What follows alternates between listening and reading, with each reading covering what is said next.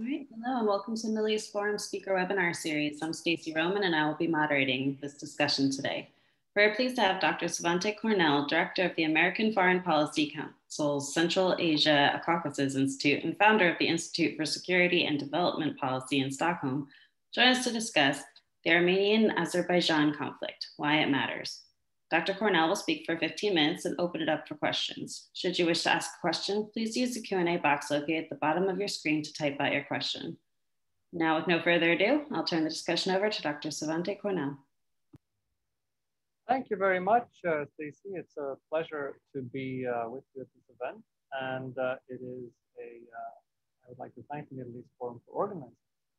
So what I've been asked to do, and what I'll try to do, is to make a couple of quick remarks about the background and origin to this conflict, and also more specifically try to talk about why this is happening at this time. And particularly, we could obviously discuss the roles that Turkey and Israel have, as well as US policy. Now, I'd like to start by noting that the resumption of war between Armenia and Azerbaijan at this point is not really surprising. I have been predicting it for a long time. For example, in a book published in 2017 called The International Politics of the Armenia-Azerbaijan Conflict. Now, I wish I could say I was the only one to do that, but that would be a lie. A lot of people have been predicting the rise of tensions and the fact that this would eventually lead to full-scale war. Now, if you want a very simple reason, I think the easy answer is that the power differential between Armenia and Azerbaijan was shifting too rapidly, and the regional and global geopolitics were getting too unstable for the status quo to hold today. Now, if we back up and look at the roots of this conflict, the Armenia-Azerbaijan conflict emerged in the late 1980s in the Soviet period, primarily over this contested territory of Nagorno-Karabakh, which is an ethnic Armenian, majority Armenian enclave inside Azerbaijan. And already in the late Soviet period, Armenians in Nagorno-Karabakh wanted to be united with the Republic of Armenia, something the Soviet leadership, as well as the Republic of Azerbaijan, resisted. I'm sorry to interrupt. Could you speak a little louder? We're having some trouble hearing you. Is this better? Perfect. Okay, sorry about that. So this started essentially as a local conflict. But with independence, it rapidly became a war between the two states. And almost immediately, there was a Russian intervention into the conflict, which largely supported Armenia against what was then a nationalist-led Azerbaijani republic. Now, the problem in this conflict is that Armenia, or rather by the problem, I mean the imbalance that's resulted in this conflict is the fact that Armenia is 3 times smaller than Azerbaijan. It lacks Azerbaijan's natural resources and Azerbaijan's geopolitical location. Still, Armenia won the war. And not only did it win the war, but and take control over Nagorno-Karabakh with about 150,000 population, but also 7 adjoining provinces around Nagorno-Karabakh that were almost, before the conflict, completely populated by Azerbaijanis, and about 700,000 people lived there. How this happened was really due to 2 factors. The first was the internal turmoil in Azerbaijan, as well as the Russian support for Armenia, coupled with some level of Iranian tacit assistance for Armenia. At that time, contrary to what has happened presently, Turkey sided with Azerbaijan, but because of NATO, EU, and the traditional Kemalist caution in Turkish foreign policy, Turkey decided not to intervene at that time. So the result of the conflict back in the 1990s, I would argue, is that Armenia bit off more than it could chew. It took over so much territory that it became impossible for either the Azerbaijani leadership or for Azerbaijani society to somehow reconcile themselves with the way the conflict ended. Then Azerbaijan got rich with oil and at one point ended up spending more on defense than the entire Armenian budget. So this is what I mean by the disparity of between the two parties to this conflict increasing rapidly to an extent that was no longer sustainable. Something had to give unless there was a peaceful solution to the conflict. And unfortunately, the international mediation failed completely to provide any perspective of that. Now, in the meantime, this has been going on again since the ceasefire first came into place in 1994. So for 25 years, this has been the situation. But the geopolitics surrounding the conflict in the two countries has changed a lot.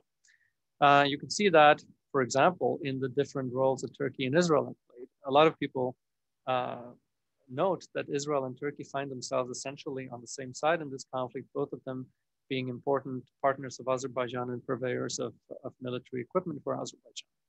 But obviously, this has its origin in the period back in the late 1990s when Turkey and Israel had a very strong strategic alignment, and when both of them saw a value in the secular pro-Western Shia majority Republic of Azerbaijan right on the Iranian border. Whereas on the other hand, Russia and Iran supported Armenia in order to stop or prevent Western and Turkish influence from spreading into the Caucasus and Central Asia. So in a way, this conflict can be seen either as the contrary, if you will, of the Huntingtonian idea of a clash of civilization, or at least as an important exception to it, given the fact that Russia and Iran are backing one party and Israel and Turkey are backing the other. So it doesn't really make sense from those, should we call them simplistic understandings of regional geopolitics. Things here are kind of complicated. What happened in the intervening year, among others, is that Turkey turned Islamist under Erdogan's rule and split with Israel. Azerbaijan has managed to maintain its very positive ties both with Turkey and with Israel, which hasn't always been easy. Particularly, Turkey has been critical of Azerbaijan's Israel relationships. But the two countries are Azerbaijan's most important external backers. Now, one important question is why the war took place now. And I think there are several explanations for this. The first and broadest ones is that there has been, as many scholars have observed, a gradual weakening of international norms and international institutions, and great powers today seem to do what they can get away with. Azerbaijan, in many ways, took this lesson to heart. It had based its efforts internationally on insisting that international law was on its side and that through international institutions get a negotiated solution that would get its occupied territories back. But if international law isn't working anymore, then why would you not try a military solution after 30 years of negotiations? That's, if you will, the broader systemic level explanation of why a war has been in the making. A second and very important reason that we see a war now is a change of the Turkish position, that Turkey increasingly saw itself as part of the conflict. Now it's interesting to look, for those that are interested in Turkey, at why this happened now. Because I would argue that this is a result of a shift in Turkish internal politics. We can talk more about this if attendees are interested. But I would submit that this is inherently not Recep Tayyip Erdogan's policy. If you see what Turkey is doing right now, which is picking fights with Greece and Cyprus in the Aegean and having a much higher level of interest in developments in the Caucasus and in the Black Sea region, this is the traditional priorities of Turkish nationalists. Just like the policies of Turkey in the late 1990s, just before Erdogan came to power.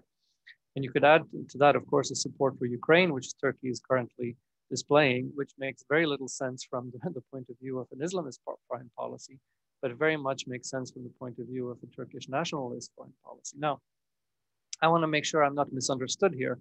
As my writings in the Middle East Quarterly and elsewhere have indicated, I have been one of the fiercest and earliest critics of Erdogan's Islamization of Turkey and his Islamist foreign policy. What I do argue is that I see a shift right now that can only explain by the loss of influence that Erdogan has had following the 2016 attempted coup against him, and what I see to be the rise of traditional Turkish nationalist forces within the Turkish state that have been stepping in to fill this void. Now, that does not mean that Erdogan has stopped doing, and especially hasn't stopped saying outrageous things, but it means that there are now increasingly strong forces in the Turkish state that do believe that it was a totally, frankly, boneheaded decision to pick fights with both Israel and Egypt at the same time, as Erdogan did. These people, and I'm talking about the Turkish nationalists in the military and in the state institutions, have no inherent hatred of Jews or for Israel like Erdogan does. Their natural enemy or adversary historically has been Russia and not Israel. And I think the rise of this faction to prominence in the Turkish state is something we should very much take into account when designing policy towards Turkey. We could discuss the implications of that, but to return to the Armenia-Azerbaijan conflict, I'll get to a third point after the change of the global situation with the weakening of international norms and the change of Turkey's position, I would say that the most important of all has been the change in Armenia's position in this conflict.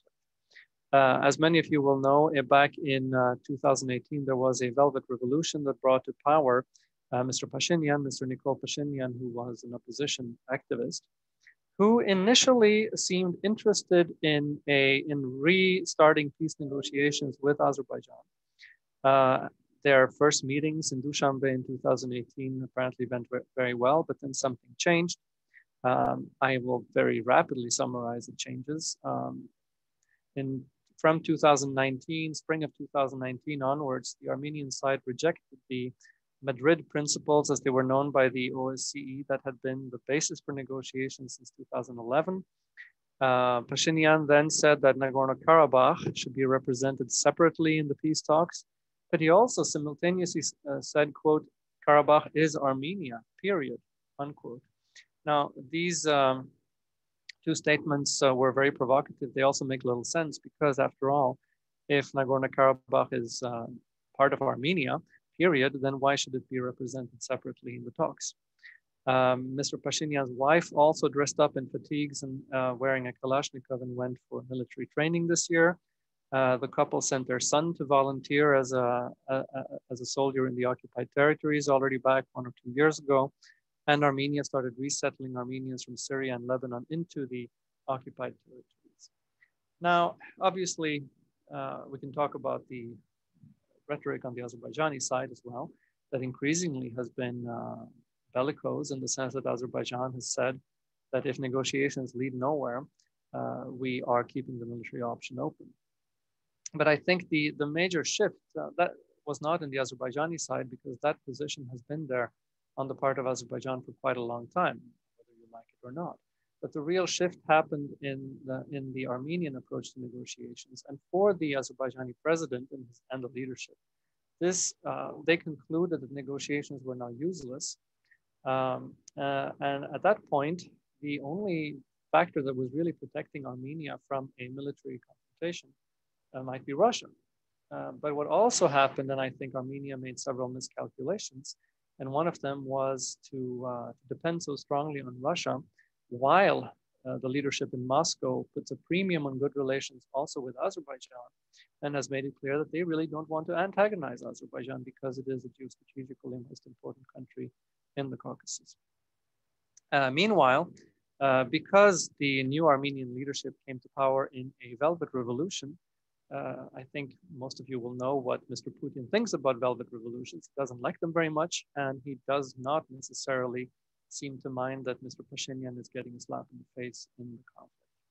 And therefore, the Russian position, which probably was a surprise to Armenia, has been rather clear, that as long as the fighting that happens is taking place on international recognized territory of Azerbaijan, Russia is not going to step in.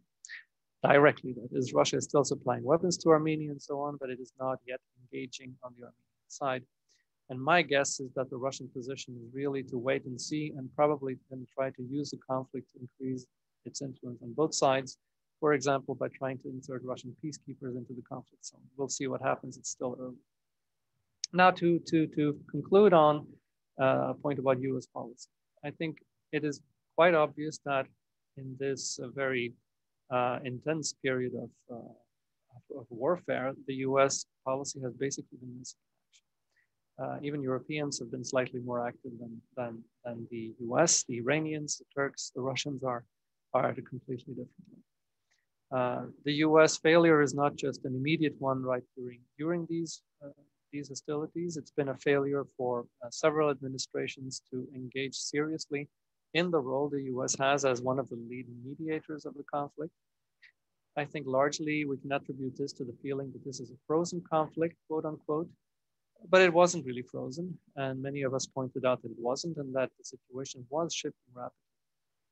And I will say that this administration has been very good on Central Asia. It has launched a new strategy for Central Asia that is very well written and was very well received in the region. While in fact, the problem is that in order to have a strategy in Central Asia, however, geostrategically speaking, the only way you can get there from the United States and from Europe is through the Caucasus. And unfortunately, there has been nothing approximating a strategy of this or previous administrations towards the Caucasus. National Security Advisor Bolton tried to develop more coherent thinking about the Caucasus and went to the region, but of course he's no longer there. And the US, in fact, I would argue, missed the escalation of this conflict in spite of clear indications that it was taking place over the summer. That is not because there are no US interests at stake. I would argue that for the US, the main interest is to maintain the South Caucasus as a corridor linking Europe and Central Asia. Geostrategically, this has meant helping maintain the independence of the states in the region and making sure that governments in the Caucasus countries are able to make their own decisions. This is what made the role of Azerbaijan and Georgia as the air corridor to Afghanistan in the after 9/11 possible, and which has made possible the development of oil and gas supplies from the Caspian to Europe, for example. Now, I mentioned Azerbaijan and Georgia because they are more independent countries, independent of Russia, that is, and have been able to play that role, whereas because of Armenia's close relations with Russia and Iran, is not quite been able to do so. Now, at this point, there is still a situation where there is no power in the region that the two parties feel is an honest broker. Certainly, Azerbaijan does not think Russia is one. Armenia does not think Turkey is one. Iran doesn't really have a potential to play that role either. So it is really only the US and EU that could have a role in being really neutral powers that could help find a solution to this conflict. And I think the operative word here is solution, because just a ceasefire and a refreezing of the conflict is not going to be sufficient. It seems to me that we want to avoid a situation where this develops into something like the Israel-Arab conflict or the Indian-Pakistani conflict, where you have a war every 10 or 20 years and smaller episodes in between, but no long-term resolution. It is possible to arrive at a resolution to this conflict, but it's going to need a much higher level of international involvement. Obviously, with the pandemic, with the economic situation in Europe and the United States, not to speak of the US election and a very polarized political situation, it doesn't seem very likely that this is going to happen. I'll stop here in the interest of time and be glad to answer questions. All right, thank you so much for that. So we have quite a few questions coming in. The first one is, what do you think the US should do here, and the EU as well? So I think there are two parts of that. One part of it is what should be done right away, and another is what should be done in the long run. I think the key thing is preventing escalation, and by escalation I mean a conflict that would involve either Russia, Turkey, or Iran directly. We should remember that the fighting is taking place right on the border of Iran. There is a mobilization of ethnic Azerbaijanis in Iran along the border in support of Azerbaijan, which has forced Iran, whose government has traditionally supported Armenia, to pretend to be supportive of the Azerbaijani case and to if you will, make statements that they support, the restoration of Azerbaijan's territorial integrity. That's an interesting thing in and of itself. But there are many different scenarios in which either of these three powers could be involved. So that obviously is in the US interest to avoid a major conflagration among these Eurasian powers. But I think going back to what I said, I think what is absolutely key for both US and European policy is to, if you will, turn this crisis into an opportunity to actually arrive at a solution. This has been festering for 30 years, and this conflict has really been preventing the development of US interests in the broader region, in creating, if you will, a stable land bridge between Europe and Central Asia, which is in the US interest. It's enabled Russia and Iran to play nefarious roles in this region by exploiting the weakness of the countries and their conflict with one another. It's in many ways prevented Armenia from fully developing into a partner for Western countries, and it's forced Armenia into this unhealthy relationship with Russia. I think what is key is again, as I said, not to refreeze the conflict along some kind of new ceasefire line that's not going to solve anything and is just going to we're going to set the clock again, and there's going to be another war in 5 or 10 years. So it's really about a serious effort to arrive at a final solution. And a solution, by the way, to this conflict is not rocket science. There have been a number of different peace plans that have been on the table. They've been negotiated. They all operate essentially on the basis of returning to Azerbaijan the occupied territories that were never really Armenian populated and that were never part of Nagorno-Karabakh itself, and giving the Nagorno-Karabakh itself an interim status that would at some point in the distant future be finally resolved through some form of referendum. But the key, I think, is to arrive at a situation in which occupied territories are returned, peace is agreed, there is a start of economic interaction between the different parties in the region, and this is all doable, but it requires security guarantees that can only be done involving the United States, and financial and economic integration with Europe that is only possible by an EU intervention. I mean, we can talk about this in much greater detail, but I think that's what we're talking about here. Thank you so much. We mentioned that there's the natural resources as well as the land route that's at stake here, but is religion also a major factor in the struggle? Well, as I suggested, if you look at the way outside powers are involved, it isn't. You have Iran traditionally supporting Armenia, and you have Israel traditionally supporting Azerbaijan. So in that sense, it doesn't appear to be quite to the contrary. This is, like I said, either an exception or a repudiation of the idea, the Huntingtonian idea of a clash of civilization. Now, this already from the early days of the conflict, the religious leaders of both Azerbaijan and Armenia have been very careful to make sure that this is to make the point this is not a religious conflict. Now, obviously, there are elements on both sides, and I would say primarily there is an element on the Armenian side trying to portray this as a clash where the West should really be supporting Christian Armenia against Muslim Azerbaijan. But obviously, I think the involvement of Turkey has, if you will, made it more natural on some sides to draw that type of argument, make that kind of arguments because of the increasingly Islamist policy of President Erdogan over the past many years. But at the end of the day, if you look at what this conflict is about, it's identical in many ways to the conflict between Russia and Ukraine or between Russia and Georgia, in the sense that this is a conflict over territory. This is a conflict between two states that make claim to the same territory. It's at the basis an ethnic conflict. Sure, I mean, you could turn it into a religious conflict if you wanted to, but so far there is on both sides at least an effort to prevent it from being subsumed on the broader civilizational rubrics.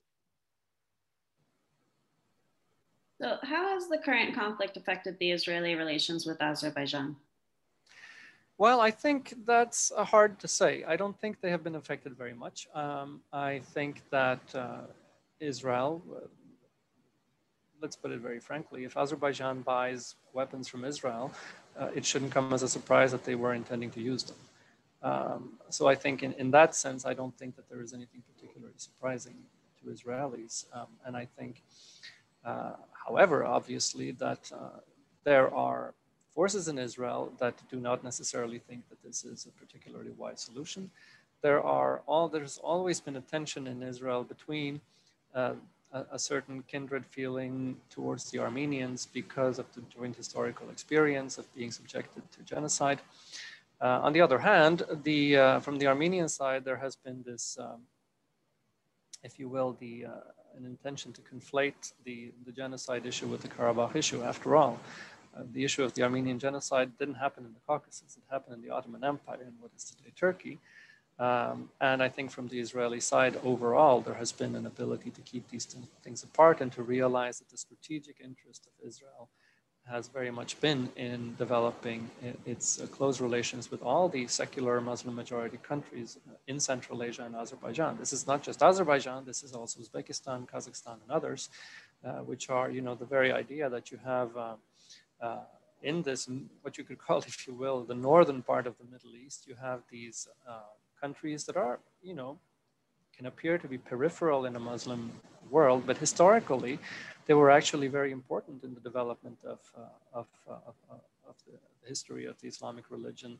Sufi brotherhoods came from Central Asia. You know, the collection of hadiths of Bukhari is the second most holy book after the Quran, and after all, Bukhara is in the middle of Central Asia. So this is not a region that is historically irrelevant to the Muslim world, but it is a place in which you have vibrant Jewish communities and governments that are opposing every form of anti-Semitism and are happy to have a close relationship with Israel long before the likes of Bahrain and the United Arab Emirates decided to do that. And I think that has been the Israeli perspective on this region, and that I think very naturally continues to be the main Israeli interest in this area.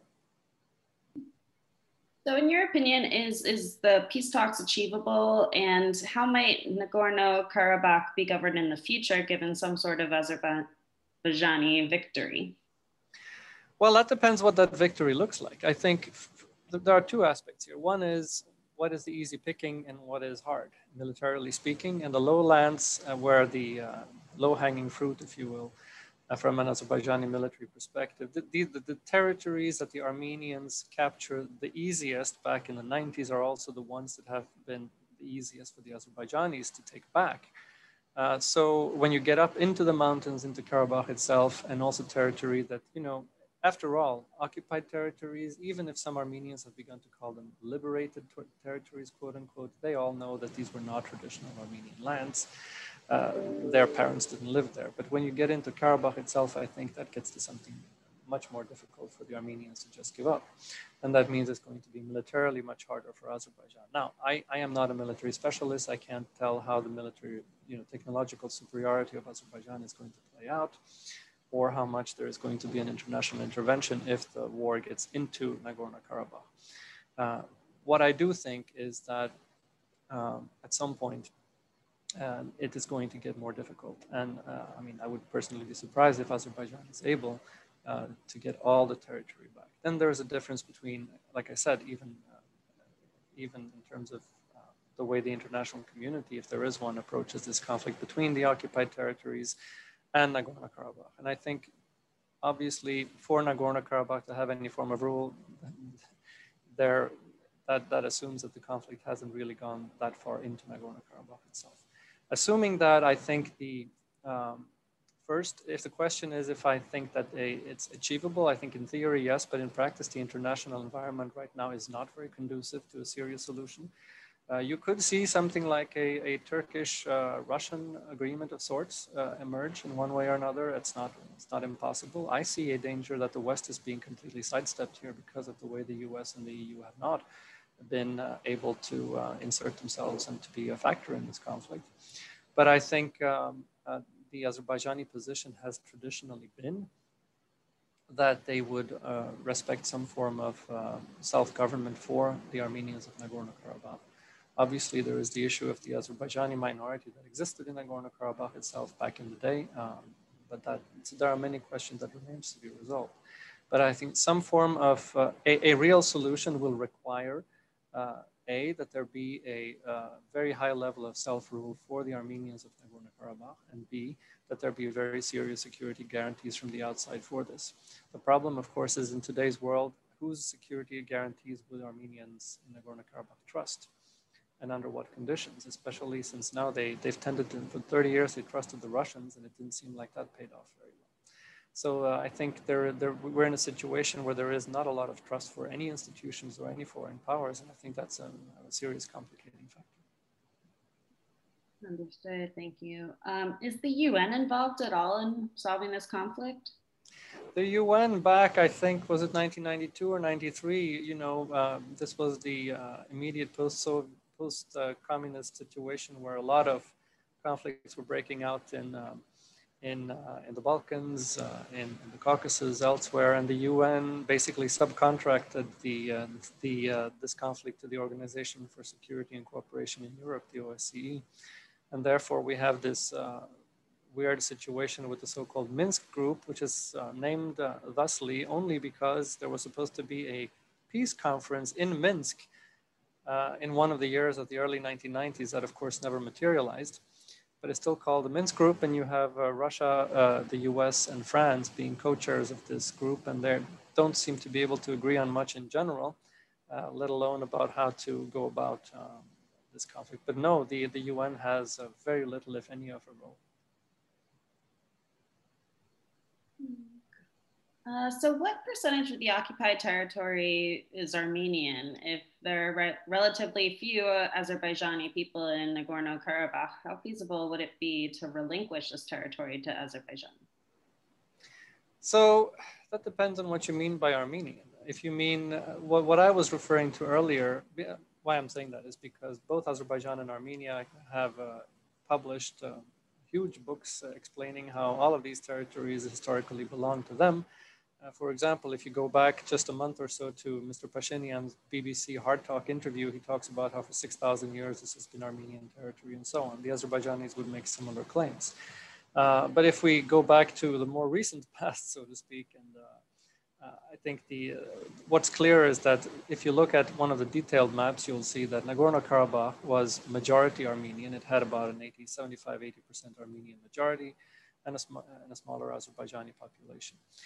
The territories surrounding Nagorno-Karabakh that were occupied by Armenian forces in basically 1993-94 were almost entirely populated by ethnic Azerbaijanis and a lot of Kurds as well, especially in the western parts. The little sliver of land between Karabakh and Armenia was heavily Kurdish populated. But there were essentially no Armenians there. Although all those people were removed, they were ethnically cleansed back in the early 90s, and they're living as internally displaced people in Azerbaijan ever for the past 30 years. So in that sense, I think the answer is that, and one of the reasons why there has been relatively little of an international outcry over what's going on is that, like I said initially in my remarks, that Armenia bit off more than it could chew. It had benefited from this tendency by the international community, particularly the Western world, to view Armenia as a victim of the conflict, which had more to do, again, with the history of genocide than anything else. And also to some extent to the Soviet and Azerbaijani policies in the late Soviet period, which also forced some Armenians to flee from parts of their homes in Azerbaijan. But as soon as the Armenians emptied these large territories of Azerbaijanis, the international perceptions of the conflict shifted, and Armenia essentially never was able to gain acceptance for the fact that it had just taken over these territories and evicted people from it. And I think that's one of the reasons, Azerbaijan, by the way, has been spending 30 years explaining to the world that these are occupied territories where no Armenians traditionally have lived. And I think that's one of the reasons why the international reaction so far has been comparatively muted, which obviously could change if the war moves into Nagorno-Karabakh itself and populated areas there, or onto the territory of the Republic of Armenia. Well, thank you so much. I apologize for going over our time a little bit here. We have so many questions coming in. Before we leave, can you just give us some more information as to where to find some more of your work? Sure. Our institute has a website called silkroadstudies.org. That's silkroadstudies.org. And there's a news section on the right side of the screen in which we have a link to resources on the Armenia-Azerbaijan conflict, where we have collected some of our work that's been published both by myself and by contributors to our journals over the past several years. I welcome anybody's interest in that, and also to contact us if they have further interest. All right, well, thank you so much for speaking with us today. Unfortunately, we've come to the close of our webinar.